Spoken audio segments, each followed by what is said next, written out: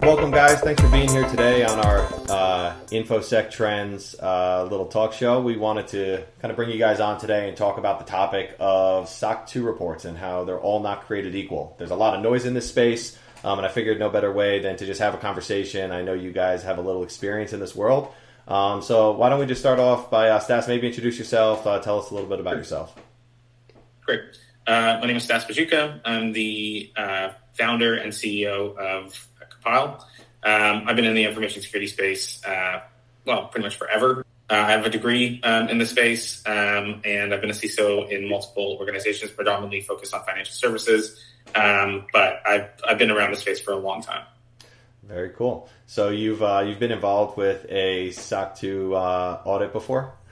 I've been involved with SOC 2s well before they were even called SOC 2s. I remember, I think the first one was like an SSA 16, like 15 years ago, when no one had any idea what the hell any of this stuff was. That's funny. And Simon, welcome. Thanks for being here. Maybe give us a little background on yourself as well. So I'm the co-founder of Compyl. I work with Stas. I started my security career in managed service providers. I've worked in a diverse range of different companies across the Asia Pacific region. I've worked in a CISO position for a while, been in the IT security industry for about 20 years, primarily focused around policy governance, risk and compliance, with a little bit of a kicker in the technical stuff as well. So that's about it for me. That's sort of where I sit. Cool. So you as well have been through a SOC 2 audit, are familiar with the space? Yeah. This is bread and butter for us. So. Well, that's why I kind of wanted to have this chat with you guys, because there's so much noise in this space today. 2022, organizations are trying to get secure for multiple reasons, and it seems like this SOC 2 report, the pursuit of a SOC 2, has become a little more common conversation going on in organizations, all the way from like a startup to a small to medium size, and obviously in the enterprise world. But why don't we just start at the beginning? Stas, maybe just talk to us about a SOC 2, type 1, a type 2, what the difference is, what the purpose is, and then we can kind of go from there. Sure. So a SOC 1, is financial reporting related. A SOC 2 is information security related, and a SOC 3 is essentially a summary of either one or two that can be shared out for a customer. Both SOC 1 and SOC 2s are you have a type 1 and a type 2. Type 1 is a moment in time. Type 2 is traditionally done over a period of time, about 6 months in length from what's called an observation period. So once all of the controls are in place, you kick off the observation period. And when a third-party auditor comes in, they take a look at everything that you've been doing for the past 6 months, and they either sign off what you've been doing, or they note some nonconformities in your reports. Very cool. And Simon, what are some of the what are some of the motivating factors, right, when it comes to an organization wanting to pursue that SOC 2? I know, I'm sure they range, right? Like maybe there's like a fancy piece of new marketing and sales material, but then also there's probably organizations that actually really like value and need to get secure and have confidence in their kind of infrastructure. Maybe talk to us a little bit about that. Yeah, so SOC 2s serve several functions, right? I think the first and foremost is it validates the execution of your security program within your organization. It shows that your security program is up to snuff, that you're providing adequate levels of security to both your key stakeholders internally and then your external stakeholders, your customers, right? The second thing it does is it validates that the execution that you are making is okay for your customers as a vendor.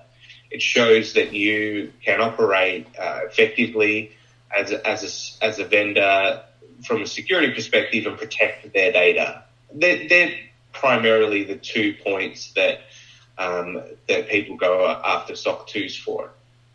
That's interesting. And there's this, I think like what I find and kind of reading into the space is there is this thought or this idea that like all SOC 2 reports aren't really created equal. You have this like rush and get it done method, and then you have maybe a more mature and robust method.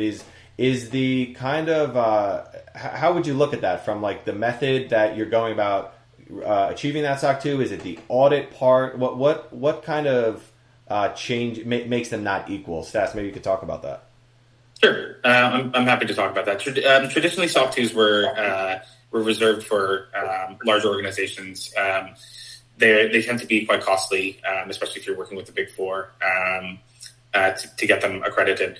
The main challenge here is actually designing the framework around not even the SOC 2, but around like any security framework. So getting things in place like policy, standards, procedures would be one of the first fundamental things that needs to be done. There's a lot of people going out and buying endpoint solutions and trying to get easy wins. Unfortunately, a lot of the stuff that needs to be done in order to achieve a SOC 2 or another a similar accreditation is a lot of just putting in fundamentals in place in an organization. So like policy, standards, procedures, like I mentioned, making sure that you've got change management, you've got risk management, that you have a general idea of what you need to do as an organization to handle incidents and handle an ever-changing environment, especially in the security space. A lot of this stuff is really not sexy. There's a lot of work that needs to go into it. Policies can take a long time, but once those policies are designed, you then have to implement them. But those policies have to be meaningful. They have to be well thought out, and then they need to be implemented and then tracked. This process is not easy, it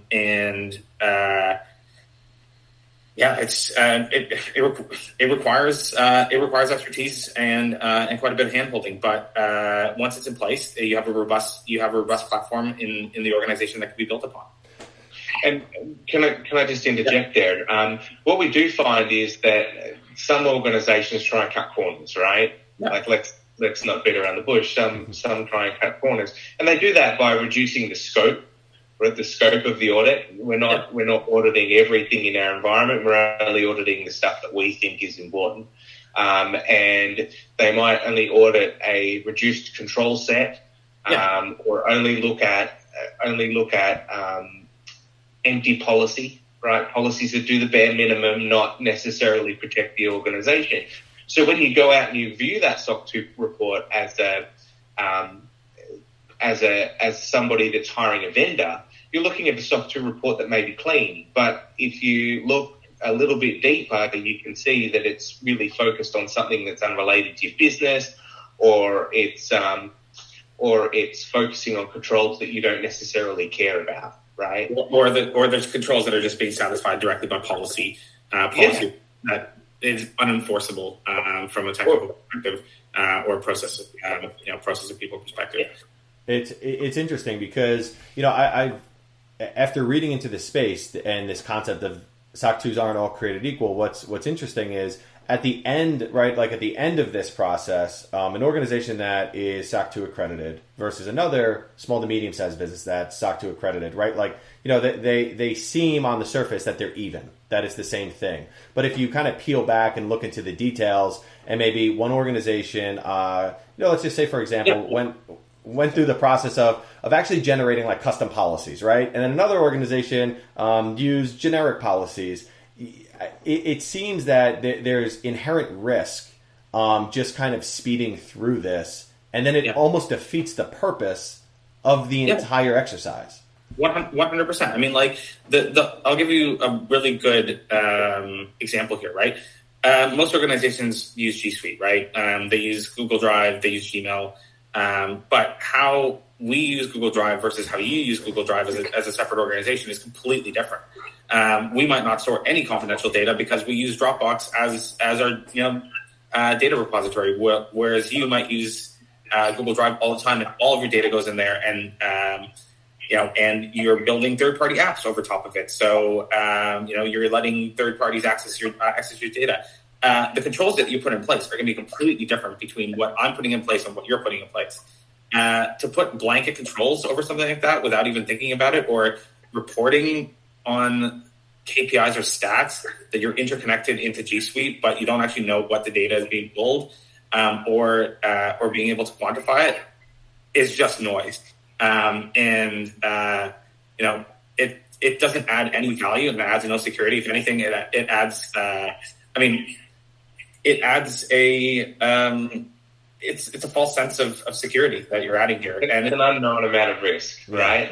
And then you start thinking about executing your SOC 2, and one of the main components of SOC 2 is risk management.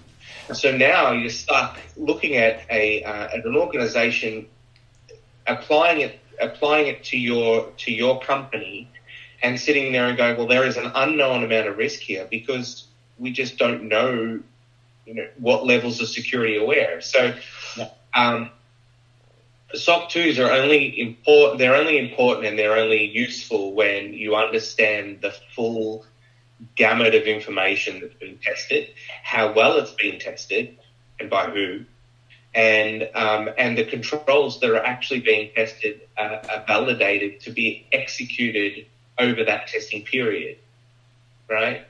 Without that, it's a useless piece of paper. And there are so many organizations that take vendor management and go, okay, there's the SOC 2 with this company.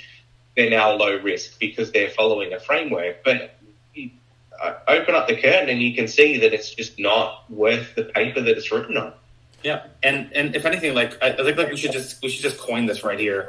These are SOC 2 lights, because a real SOC 2. A real SOC 2 takes a lot of effort. It takes a lot of due diligence, a lot of discussion, right? Another example, right? You mentioned, risk management. Risk management, it looks completely different from organization to organization. Some organizations require enterprise level risk registers and risk management committees, and full documentation about how they came up with their, risk mitigation strategies, and that takes work. So that takes work. You can definitely streamline it and make it as efficient as possible. But you have to understand how that organization operates. If you're filling out, equivalent of an Excel sheet with some risks on it, and then you're putting a finger in the air, putting some likelihood and impact on it to satisfy an audit report, that's not risk management. And that type of stuff is really important for an organization, because if they're not focused on the things that matter, or they don't even know the things that matter, they're never going to be able to put the fundamentals in, they'll never be able to put the fundamentals in place to protect their data. And you can buy all the endpoint solutions in the entire world, but if you don't know what you're protecting, it all falls by the wayside. So I guess a lot of something that I'm thinking about is the red flags in this whole kind of process, and I think it stems from going back to what we were originally talking about, the motivation. What's the motivation? So if maybe someone on your sales team is approaching a founder, a co-founder, and they're saying, "Hey, I'm trying to close these deals, but I keep getting asked if we have a SOC 2." And this is where this whole thing is a perpetual cycle of nonsense, right? You have these companies that are going out that are getting SOC 2 lights in order to satisfy audit requirements or customer requirements, and they're making it harder for everybody else that's actually gone through the processes of putting robust controls in place and making sure that they're doing the right thing. And these reports are coming out, and they're not written they're not worth the paper they're written on, and they're devaluing this industry to the point where they're going to be worthless, and we're going to have to move to another standard entirely with even more stringent controls and more overhead, because this process has now been so devalued. That's it's basically a joke of, right? That's what we were all thinking. So the reality of going out and getting a SOC 2 light, as Stas said, is that it's only ever going to come unstuck in 6, 12, 18 months time, when a company that you're preparing a pitch for or something or a proposal for turns around and goes, you know what, this isn't worth the paper that's written, or I'm going to get some research. Show me your policy and show me how you enforce it. Well, I think part of the issue, though, here, right, is going back, and I'm sorry to kind of belabor this, but it's the motivation. Because I think for some founders, like I don't come from a technical background, right? So, like, I feel like I'm not saying I can relate, but I can understand a founder who is unaware, maybe, and not kind of knowing what the risk he's treading on by going after and pursuing a SOC 2 light. But in reality, it's like one of those things where you really got to read up and kind of come up to speed, or surround yourself or bring on somebody on your team that can educate you of what that risk actually is. Because I think some people barrel down this road and they're not even aware. Yeah, go on, Tim. So you're exactly right. The awareness of SOC 2, it really is the buzzword at the moment, right? Yeah. Like, everybody's going out and getting a SOC 2 so that they can compete, and the motivation isn't there to protect the organization. Right. And that's the primary objective of SOC 2, is to protect your organization and validate that you've got the appropriate processes and execution in place to be able to protect that customer's data. But by getting a SOC 2 light, you're just making a joke of the system. So I guess the moral of this whole discussion is to ensure that when you are going for a SOC 2, that you are doing it for the right reasons, that you're getting the full value out of the SOC 2 execution, and that you're improving your security posture so that in 12 months' time, if you do get audited and you do have to validate your controls, that you're just not going backwards and having to, redo it over and over again because you're failing those control audits, right? Yeah. But on top of that, like, things change so rapidly, especially like, small, medium-sized businesses, like they're changing all the time, right? They're introducing new technology, they're introducing new processes, new people, all like things are happening really, really quickly. I mean, the need to change, the control sets for like, or the adjust controls in a SOC 2 is pretty common, right? Like that. I mean, that's what all the continuous improvement is all about, is that need to constantly grow the business and make changes and enhancements, and then be able to capture that and put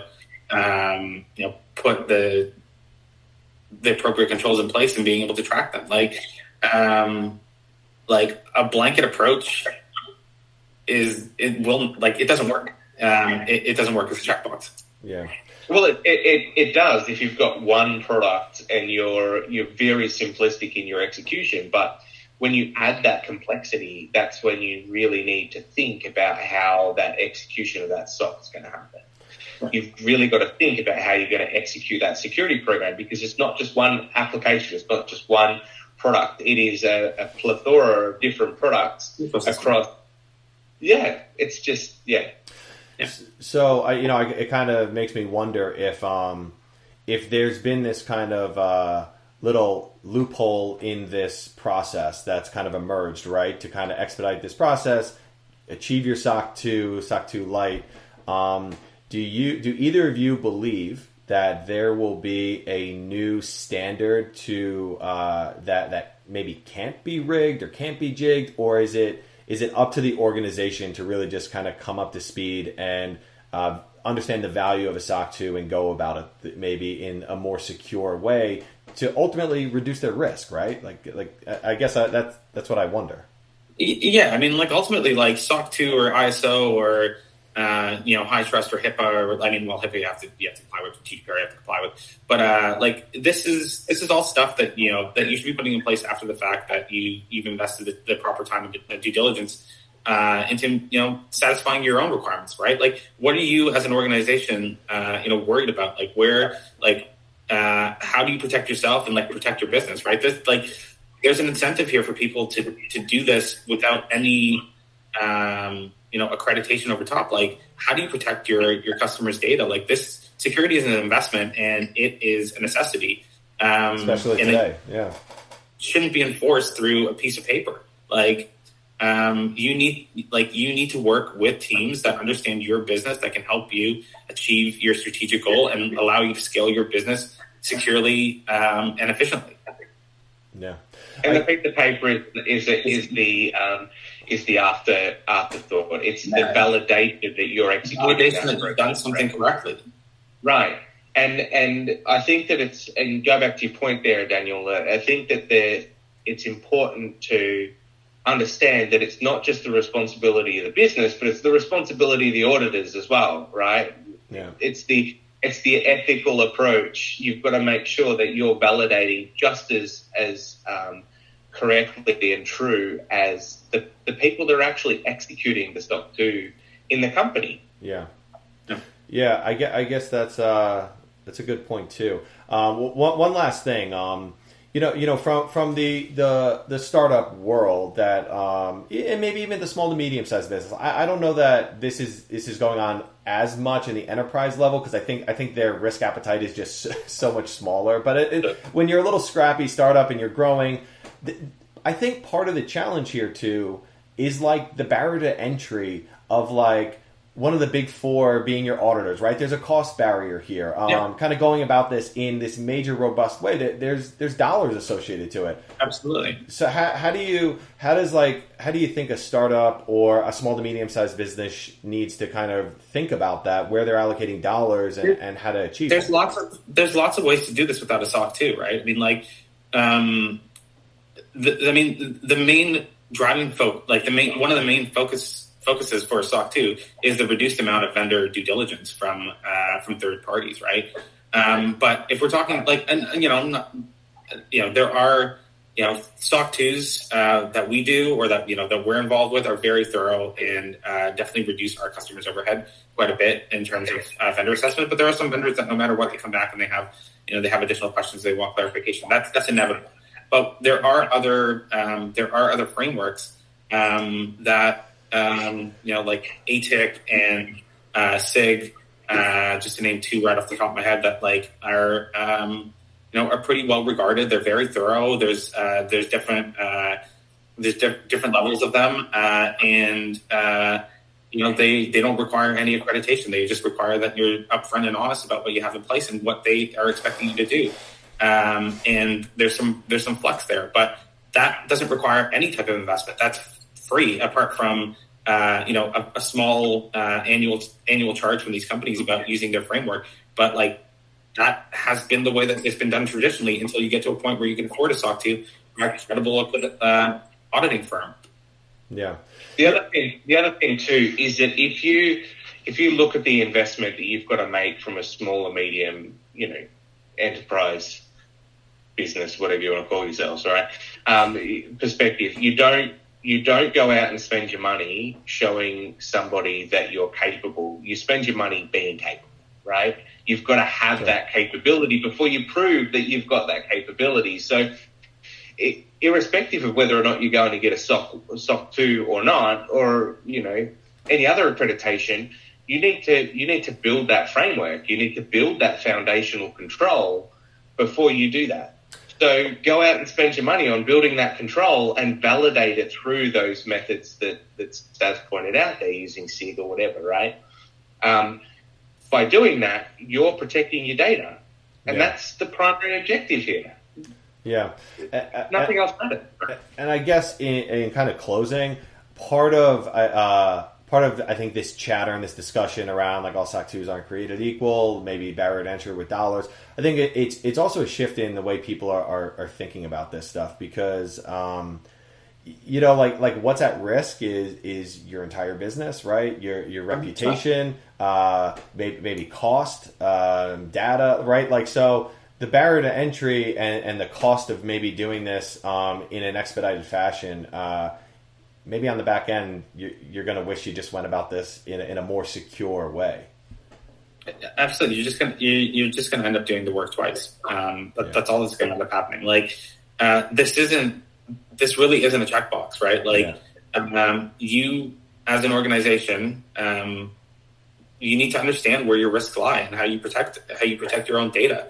Because like one security breach or one data breach, like your reputation's shot. And you're going to lose all of your customers if you don't get sued into the ground. It's and no piece of paper is going to protect you from that. Like, it's not going to happen. Right. Yeah. SOC doesn't give you the tick box that says you can't be breached anymore, right? Right. Like we said before, all it is a piece of paper. So you need those controls in place. It's funny. And that is a risk mitigation exercise. You define the risk and then you mitigate it based on the fact that the impact is going to be larger than the mitigation cost. So that's what you need to do. You need to mitigate that risk through proper security control. So you're saying, as an organization, you get breached, customers stop dropping, starting to email your SOC 2 report over to your customers saying like, oh no, we had a SOC 2. That's not going to save them from leaving? No difference whatsoever. This is good. Cool. Well, guys, thank you so much for kind of jumping in and having this conversation. I think it's really important because there's a lot of information, but as much as information is out there, I think there's a lot of misinformation around this space. And it's going to take, I think, some new voices and some knowledge getting brought to these conversations for people just to think about this differently, right? Like, if they're really, I think, Stas, you're onto something. Like maybe like there's a SOC 2 light, and then there's like a robust SOC 2 report and they're different things, and it's important for people to think about that. So, absolutely. Thank you for being here. Thanks for the chat, and I will talk to you guys soon. All right.